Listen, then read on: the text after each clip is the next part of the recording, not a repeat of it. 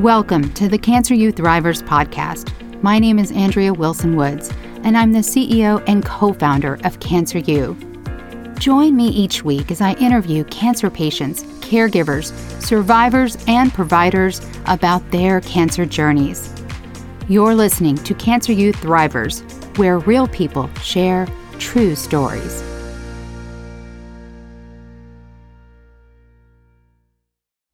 Known as the insightful copywriter, Gloria Grace Rand shows service-based entrepreneurs how to create a business with more impact, influence, and income.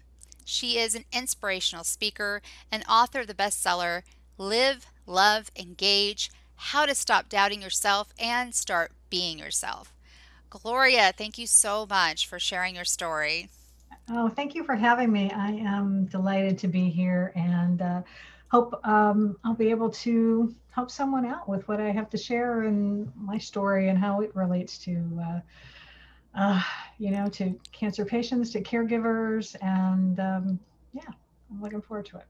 Well, if the title of your book is any indication, I know you will have a lot to share. So I'm very excited today because it's not very often that we have a caregiver share their story. And you know, I'm a caregiver too, and we have a very different perspective. So I would like for you to tell us about the cancer journey and how you became the caregiver, and just start at the beginning. Sure. The beginning was July of 2015. And my older sister, she was 10 years older than me, called me to say that she'd been having this pain and in her upper, I guess in her leg or something, but it was affecting her leg. And she was a massage therapist and she'd been trying different things, and she tried massage, and she tried acupuncture, and I think even Reiki or something, and the pain wasn't going away. It was even getting worse. And so she decided she was going to go see her general practitioner and go in for an exam and try to figure out what was going on. And then the next call I got from her was that he suspected that it was ovarian cancer. He felt a mass and recommended that she go in. Actually, I think first was to get an ultrasound, and then after the ultrasound, it was like, yeah, they need to go in and do surgery and see what's going on here. So, and in fact, I think when she was having the surgery, I think was the time I actually had gone out to California and was attending a conference for my business. I was learning how to do video production. And so I got a call, I think there, saying that I think from one of her friends that I needed to come out to the hospital, to fly out to Tucson, because that's where she lived, was in Arizona, before I went back home. And so when I got there, we found out that the surgeon told her after the surgery that when he got in there, he discovered that no, it was not ovarian cancer. What she had was a grapefruit-sized tumor that was wrapped around her psoas muscle, and so he couldn't even take it out because it was tied up with some of the arteries, and he was afraid if he, tried to take it, it could be very dangerous. She could possibly lose her life. So he left it alone. And at first, he thought it was leiomyosarcoma, was the initial diagnosis. And then after doing some more testing, and it turned out that it was rhabdomyosarcoma, which was, number one, this was bizarre that she had cancer in the first place, because my sister was healthy. She was a massage therapist. She knew how to take care of her body. And then to find out it was this, which was a pediatric cancer. And my sister was, I guess 63 at the time, I guess, when she was diagnosed. Very rare pediatric Yeah. cancers. Yes, it's a very rare case. And in fact, I think I did some research. I mean, it's like, one in 30,000 or something, even cases. I think possibly in the US or something, or maybe even in the world. It was just an extremely small amount. Yeah. It's crazy. And in fact, I remember that her oncologist even said that really the chances of her getting this cancer were like getting hit by lightning, and which was not exactly, comforting to her. Right. Time, So to paint a little bit of a fuller picture, she's in Tucson. Yeah, You're 10 years younger, so you're 50, in early 50s, right? yeah. And where were you living at this I point? live in Florida, Okay. and Oh, wow. so That's a significant difference. yeah, it That's is a distance. significant difference, right? Yeah, Yeah. and my sister was she's divorced. She didn't have any kids, so basically, all she had were her colleagues from where she practiced massage therapy in the office that she worked, and some friends, and so. Um, Essentially, when this happened, I was like, okay, well, thankfully, my kids were grown. They were both, I think they may still have been living at home at the time. Or I think my son had moved out. I think he was in an apartment. But regardless, they were all in their 20s, self-sufficient. Yeah, my son was in an apartment. That's right. Because my daughter would have to start picking up the load at home because I started traveling out to Tucson as often as I could to be with her when she was going through chemo. So my kid was having to feed my husband, do laundry and all that fun stuff that I would normally do. And so yeah, so that's what I started doing. But and thankfully, I own my own business too, and so that was a huge advantage because I didn't have to like take off time from work. I can work from anywhere as long as I had computer and internet access. So I would, in fact, one time, one of the early, I think, first chemo treatments, I think I wrote a blog article while my sister was getting chemo. I was like sitting there with my laptop, getting stuff done. I think I took a picture over there. So yeah, I was able to continue to do that, but it was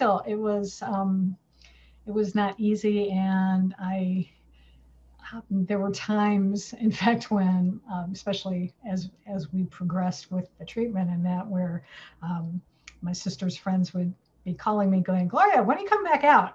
It's like, can you come back out soon, please? Because it was hard on them too, because she because it was affecting her legs, she couldn't walk. So she had to be in a wheelchair, and so she couldn't drive either. Then so she was having to rely on friends to take her to the oncologist to be able to get treatments, um, and then and dealing with all the stuff that goes into. So it was. And as you know, when someone is going through this stuff, they're sick, they're in pain, they can not be in the best of moods at times.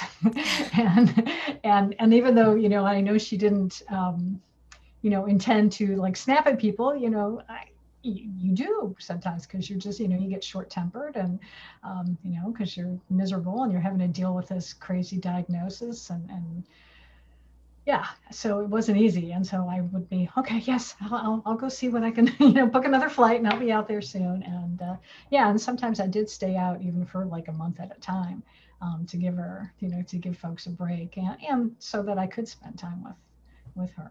To your knowledge, what was the plan? I mean, if surgery wasn't an option, what was Yeah, their well, grand plan? right. Well, they recommended, it was initially radiation. They did a couple treatments of radiation and then chemotherapy. And of course, I was, trying to go into fix it mode, and searching online and trying to find any other type of treatment or something, and I think at one time I was like, well, there's something in Mexico that sounds promising, and she's like, nah, no, I don't want to do that, and it would cost too much money, and so she didn't want to do that. And then my husband, actually, God bless him, he's found something promising, that was called a cyberknife. Yeah, um, yeah. Cyberknife yeah, surgery. and to really be that sort of laser type of treatment for cancer. And so when I first talked to her about that, again, she was kind of like, didn't really want to hear it. And I think, for whatever variety of reasons, she was going through, probably in her own, dealing with, either denial or just not, or scared and what have you. And so I could, there's only so much I can do. We finally, I think, and this was like the following year, and I think it was really when she finally decided that we're getting nearer to the fact that the chemo did start reducing the size of the tumor, Okay. but then it it stopped. So it was like, and it's like it only got so far, and it really wasn't enough to still even be able to do, because they were hoping that if it got small enough, they could do surgery and be able to pull and to get rid of it. But it didn't reach that point. And she was just taking longer and longer to come back because it was really depleting her white blood cells. Yeah, that's what it does. Yeah. Yeah. And so she finally said, I think it was like in the summer of 2016, she's like, forget it. I'm not going to do any more chemo. But then she was like, well, let's look into CyberKnife. And then that took me months to be able to, it was like, try to get an appointment. Then I was trying to get her medical records sent over from Tucson to Phoenix, because there was an actual place, there was an office in Phoenix that we could go to. And when we finally got the appointment, it was in December of 2016. And so we did a 2-hour drive, got up there. Doctor saw her and actually said, well, you know what, we can reduce the size of the tumor. It's not going to cure you, but it will get you off some of the pain meds, reduce them down, because she was, taking all the lovely, super hardcore stuff, fentanyl patch and all that stuff. That's a lot. So he said, we'd be able to reduce that down and probably extend your life, for a little bit more. And so we left there very hopeful, but that trip, I don't know, or just whatever the timing was, it just knocked her out. And the next day she slept most of the day, which kind of freaked me out. It was like, what's going on? And just went into a spiral after that, and just started, it was like, it was too late. It was too little too late. Here's the other thing too. Okay. There's so much going on here. So in October, the end of October, she went into the hospital because she had a bowel obstruction. And so I got a frantic call saying, Gloria, you better come out here now because we don't think she's going to make it.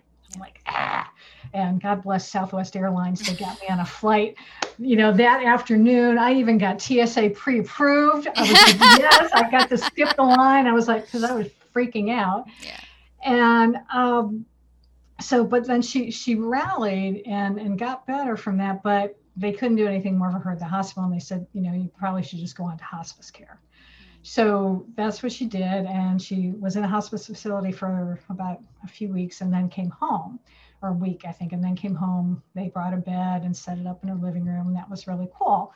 But when we decided to do CyberKnife, we had to go off hospice care temporarily because it was a, chance that she could actually, survive and not do that. Well, then right after, it was like on Christmas Eve, she was really, really failing, and Christmas Day even. And so Christmas Day, I think it was a Sunday, and then Monday was the holiday. And it's like, I got to get her back on hospice care because I can't manage this. She really needs help. And so I was like, calling, and we finally got her back on hospice on Tuesday.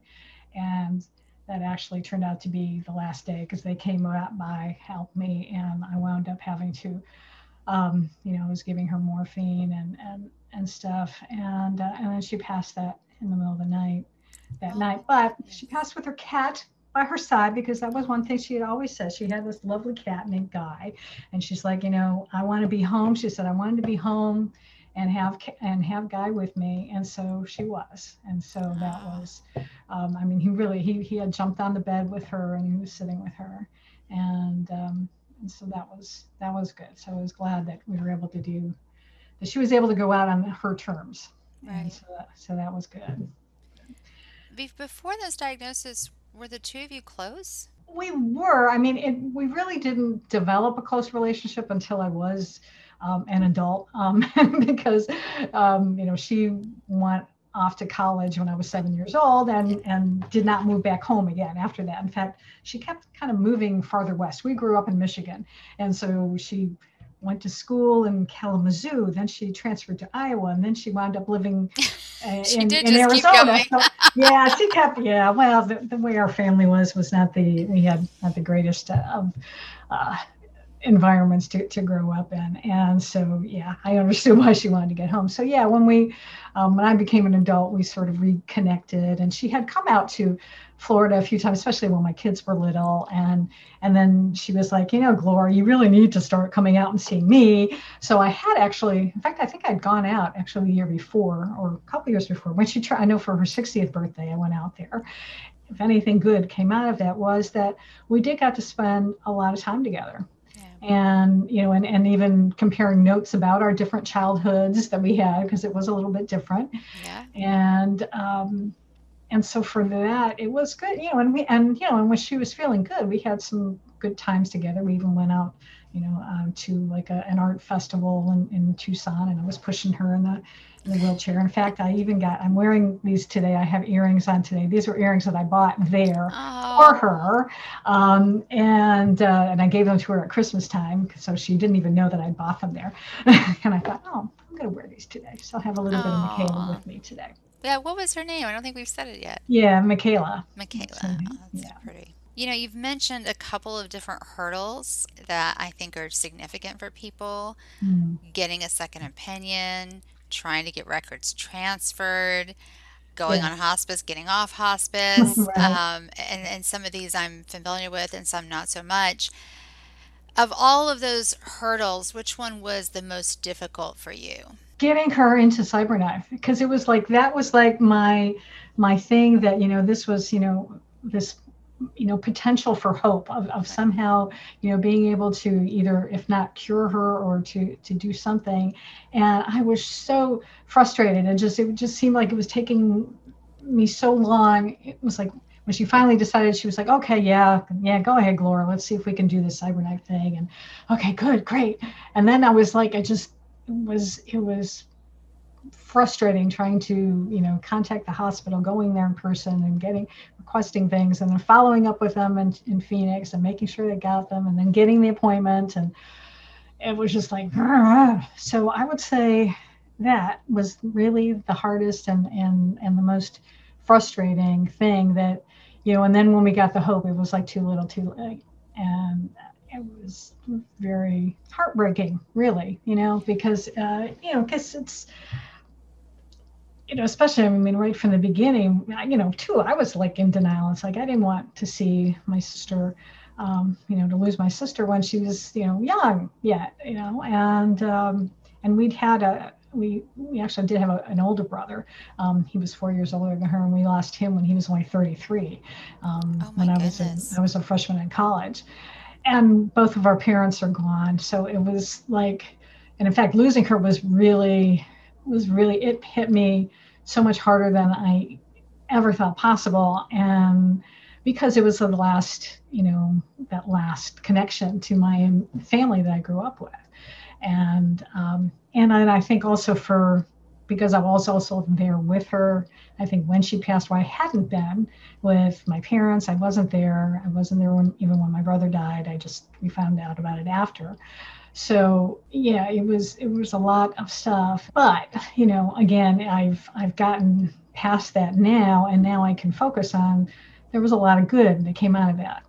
And so that's what I choose to focus on now, and not so much of the you know pain and heartbreak. Well, I appreciate you being so vulnerable about it. I really do. Certainly not an easy subject for me to talk about, even almost 20 years later. I'm curious, did you find, because you were the caregiver, because you did have a lot of things to literally take care of Yeah. after Michaela died, um, did you find that that was a good distraction for a period of time? Yeah, because I mean, there's a lot of stuff you have to do. I had to deal with her. I had to pay her taxes, file her income tax form, and we had to thoughtfully, because she had also, before she became a massage therapist, she had worked in an attorney's office, and so again, one of the first things she actually did was set up to have her house get transferred into my name, Oh, right after as soon as she so passed. smart. And I forget exactly what the legal term was for that. So that made it easy for me to actually sell the house, because the deed was in my name. It distracted a little bit, I think, but it was, not that much. I mean, it was just still, it's like stuff to deal with, and I'm trying to deal with my own, family. I'm dealing with my business and running all those things. So it's stuff you have to do, and but it's not necessarily. I mean, I guess it distracted me, maybe. I don't know. Yeah, he's um, there's a great quote, and I'm probably gonna mangle it, even though it's one of my favorite quotes. But it's children leave, so do husbands and lovers, but sisters are the only ones with us from birth till death. mm, And it just like mm, every time it just gets me. yeah, Um, yeah, and she is still with me. In fact, I say she helped me last year when I was writing my book, because I was having trouble with one area of it, and something I wanted to double check some timing, and so she had I'd kept like one of her notebooks that she had was taking notes in during her. She was very good about like writing down, when what she was taking, medications, what time, and and keeping track of everything, and so I went to this journal and I found I found her writing in there that it was and I'm gonna mangle it because I don't remember exactly, but it was the effect of that, you know, her, she was why she was doubting that she like even deserved to live, or that she should be fighting the cancer more. It was something about that, and it was like, why am I not, trying to do, trying to be able to survive this or something. And it was very, like I said, I'm not doing a good job of it. I put the actual quote into my book oh, good. that she had written down, because it was really, yeah, it was just talking touched this doubtfulness of her worthiness, and being enough. And yeah, I think that was kind of it, the gist of it. And that, yeah, it was like, why didn't she feel like she should be fighting this more? And Oh gosh. and really, it was like at the very end was when she was like, oh crap, yeah, now I really do want to live. Because it was, I think she'd sort of given up until the end. Then when the end comes, and it's like, oh, I don't want to go Oh necessarily now, gosh. which is hard too. And I think this was part of what the hospice helped. They did offer like counseling, and so she was, talking with someone about, end of life things, and being able to, help her a little bit with, being prepared for the end, which was good. So What about you? Did you ever get counseling or? I got some grief counseling afterwards, Okay. but not during. Though I did take advantage of, when she was under the hospice organization, that they would, give me respite, and so someone would come over for a couple hours, and I, got to go to the movies, and just kind of take a break. Because essentially when I flew out in October, I stayed there until basically until January, after she passed, so I could then deal with, getting the house ready for sale. So I really was like the full-time caregiver for her that those last couple months Oh yeah. she was here. Well, one of the things I think that actually, no, that not just think I know helped me, is that I've had a meditation practice for a long time, and so at the time I was the type of meditation I was doing is I would listen to I was listening to this thing called Holosync, and that you listen in your a recording that you listen to, and so I would do that first thing in the morning before she got up, and so I do know that that helped me a lot in being able to let me have patience for her, because because there were times when again when she could be complaining, or lashing out occasionally, or just complaining about the food I fixed. It was like, well, you know, Give me more sauce. I like sauce with my chicken, Gloria. It's like, okay, sorry, next time I'll do more. Do that better. Just little things. So, but yeah, I do think that I do know that the meditating really did help me a lot, and it really was amazing that, and I guess it not really amazing, but I think when you do love somebody and you want to be there for them, you find the strength that you maybe didn't know that you had. Yeah. And I just, swallowed a lot of stuff because it's like I could let it go because I know I need to be here for her. I need to do this for her. I need to help her. And like I learned how to handle this wheelchair she had. She had this great little collapsible wheelchair, and I could get that thing, folded up, shove it in the back seat of her car, in no time. And so I learned how to become an expert at managing that for her, and just and getting it set up. So kept had muscles and and it felt it felt good to be able to just get that going. I'm going to ask you a question I think would be impossible for me to answer, but I'm going to ask it anyway. Okay. If you could hold on to one memory of you and your sister of any time, what would it be and why? The one and that I had, actually, it was there because it's a fun memory, and it was that the first Christmas that I was there, during that she was going through this, and we in our family we always baked cookies at Christmas time, and so there was one recipe that my sister, I remember as a kid, that she would make. That was her one that she always made, and then I started making it for my family too. My family loves them. They're called pecan crisps, and it's basically just a sugar cookie with some that you put pecans on the top of it after they bake while they bake in the oven. And so we're baking. I'm fixing up this batch of cookies for her, and you roll them into balls, and then you take a glass and put sugar on the end of it, and you flatten them down, and then you put the pecans on. And so I'm baking these, and she's like, you need to flatten them more. Like, nice. She's like, no, you do. They taste better. They come out better if you flatten them.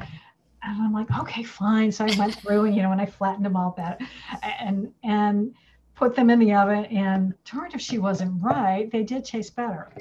I was quite annoyed. Did you tell her she was right? Yeah, big sisters, go figure. They know stuff. And, so I love that memory. So that's one that I treasure because it was hysterical that she schooled me on how to make cookies. I thank you for sharing that, because I could just feel that. I could feel the memory, and I don't even like pecans, but I could feel it. Want to be there with you. Wow. Yeah. What is the one thing that you wish you had known at the beginning of this journey with your sister? I don't know, to try to spend even more time with her, because I've looked back at my calendar and seeing how many times I flew out there, and there was I think one period where I was like, I wasn't there for quite a while, and I kind of feel bad about that I should have gone, scheduled another trip in there somehow, but I was, it's tough because I was trying to, my family wanted me at home too, and they didn't want me to be out there. And we had even asked her to come here, to come to Florida. And I mean, right at the beginning, and said, you can get treatment here. You can go, we've got lots of cancer centers in the state of Florida. But she didn't want to leave. Well, she didn't want to leave her home. She didn't want to leave her cat. Even though I said, you can bring the cat, but then again, we do have 2 cats and 2 dogs here, so probably wouldn't have been very good for Guy to come all the way across country and to be, involved with all these animals. So, and maybe I wish I had known if there's any other way if there's anything I could have done, even just to help her emotionally. I believe all of these things happen, either for a reason or we just have to go through them. If you could only do one thing to improve healthcare in the U.S., what would it be and why?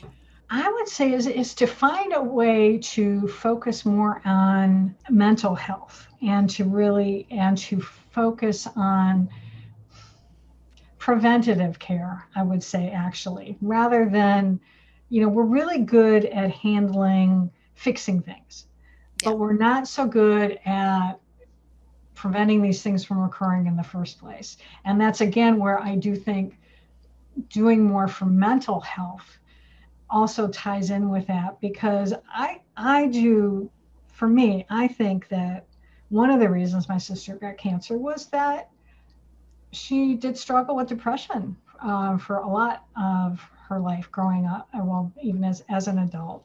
Um, as I said, my dad was an alcoholic, and my mom um, had quite a bit of a temper, and I know especially that my sister did not have the best childhood, but she also, God love her, she also hung on to that resentment, I think, for quite a long time, and blaming my mom, for how things happened in her life.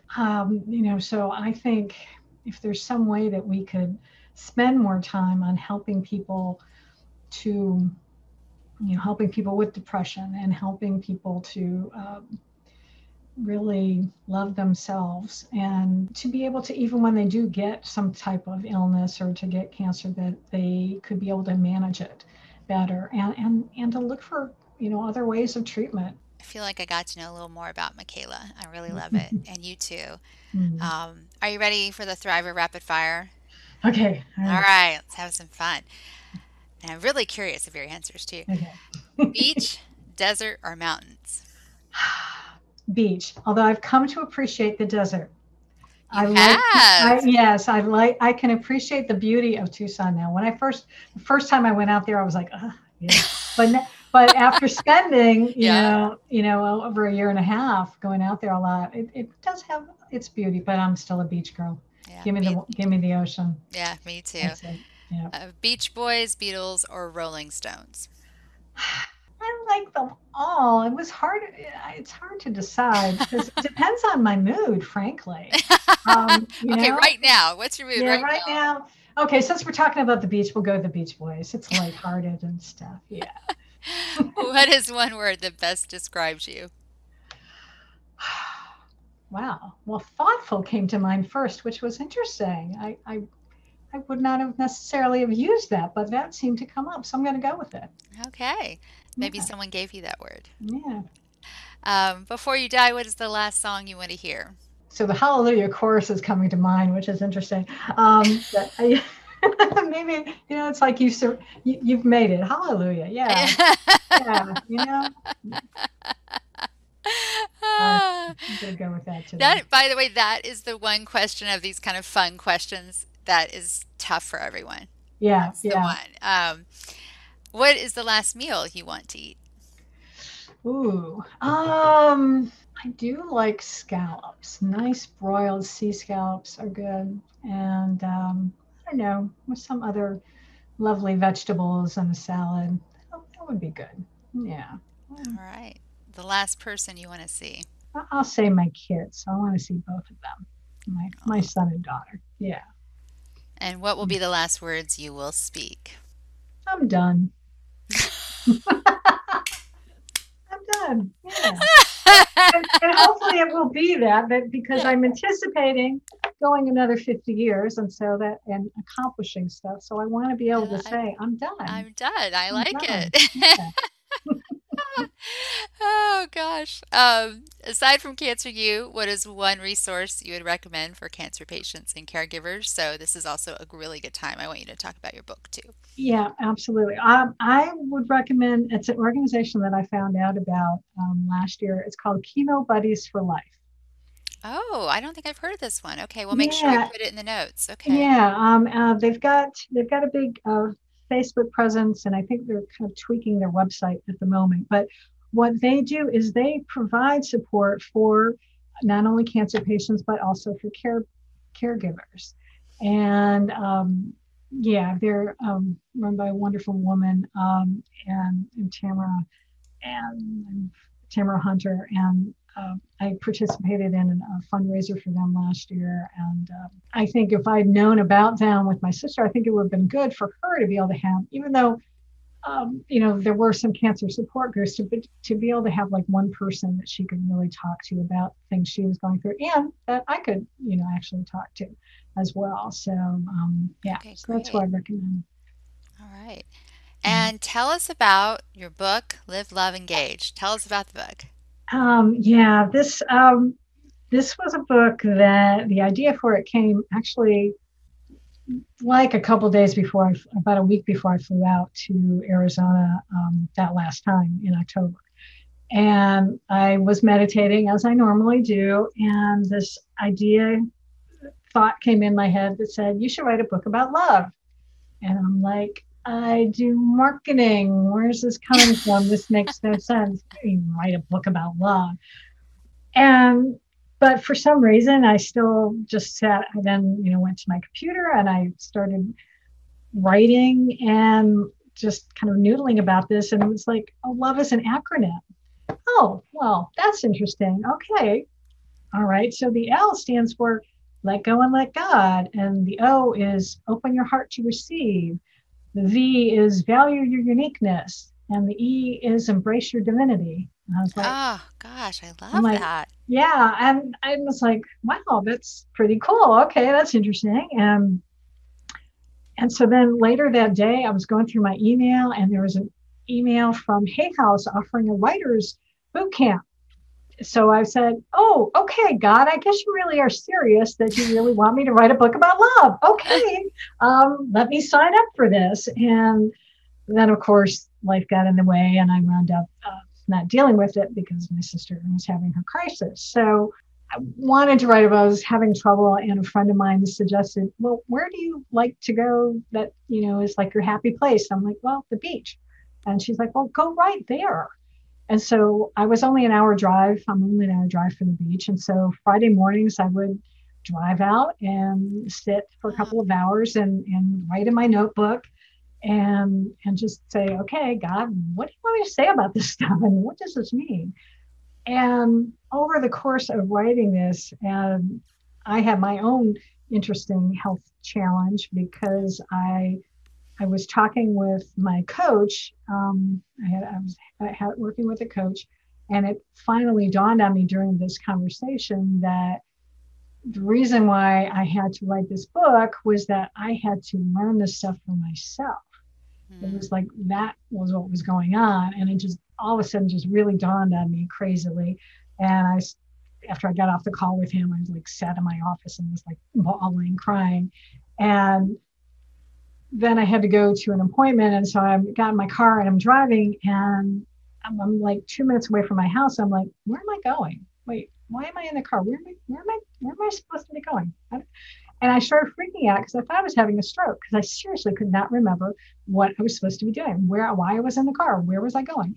And so I wound up pulling over. I called my daughter, who I thought I called one time, but evidently I called her like 6 times, said the exact same thing every time, freaking her out just a bit because she's like, oh "What my is going on with goodness. mom?" Yeah. And so I wound up, she called an ambulance. I went to the emergency room and got checked out. And it was just like this weird kind of amnesia that people get, just a temporary thing that's brought on by stress. If you have a history of migraine headaches, which I did, if you've done some exertion, exercise.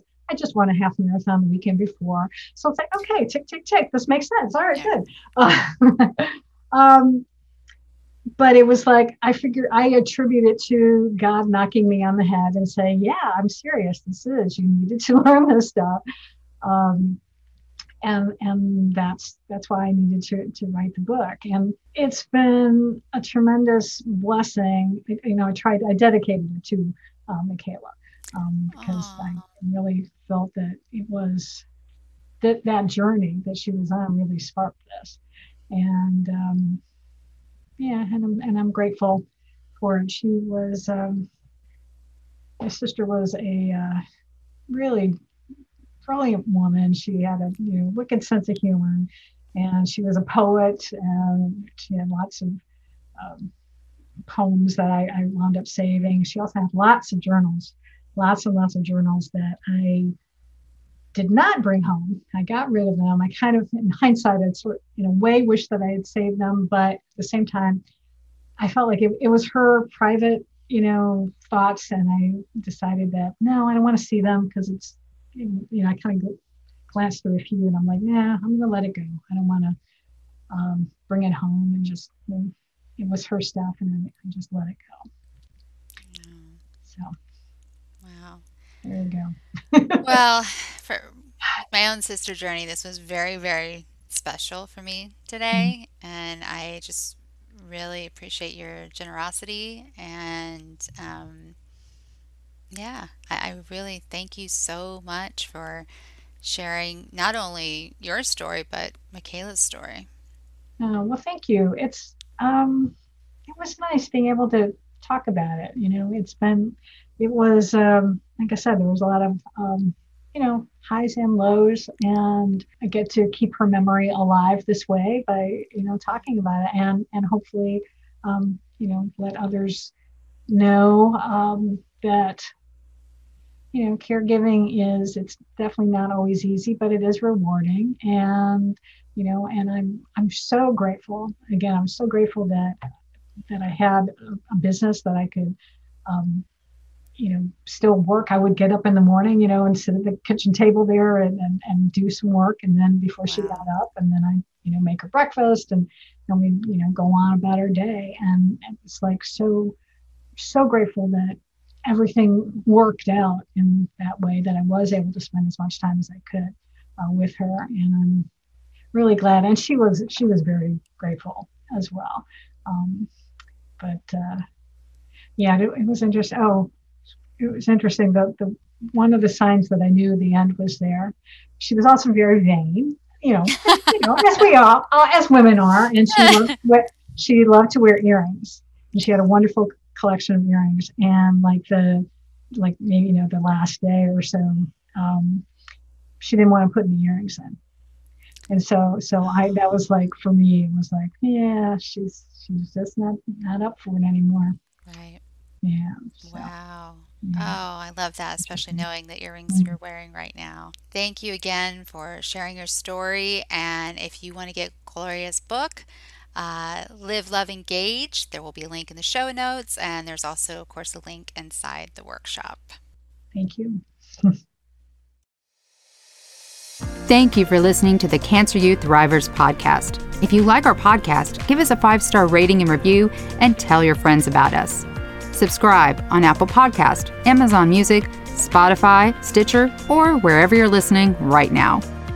If you want to share your cancer journey with the world and be a guest on our podcast, go to our website, cancer.university.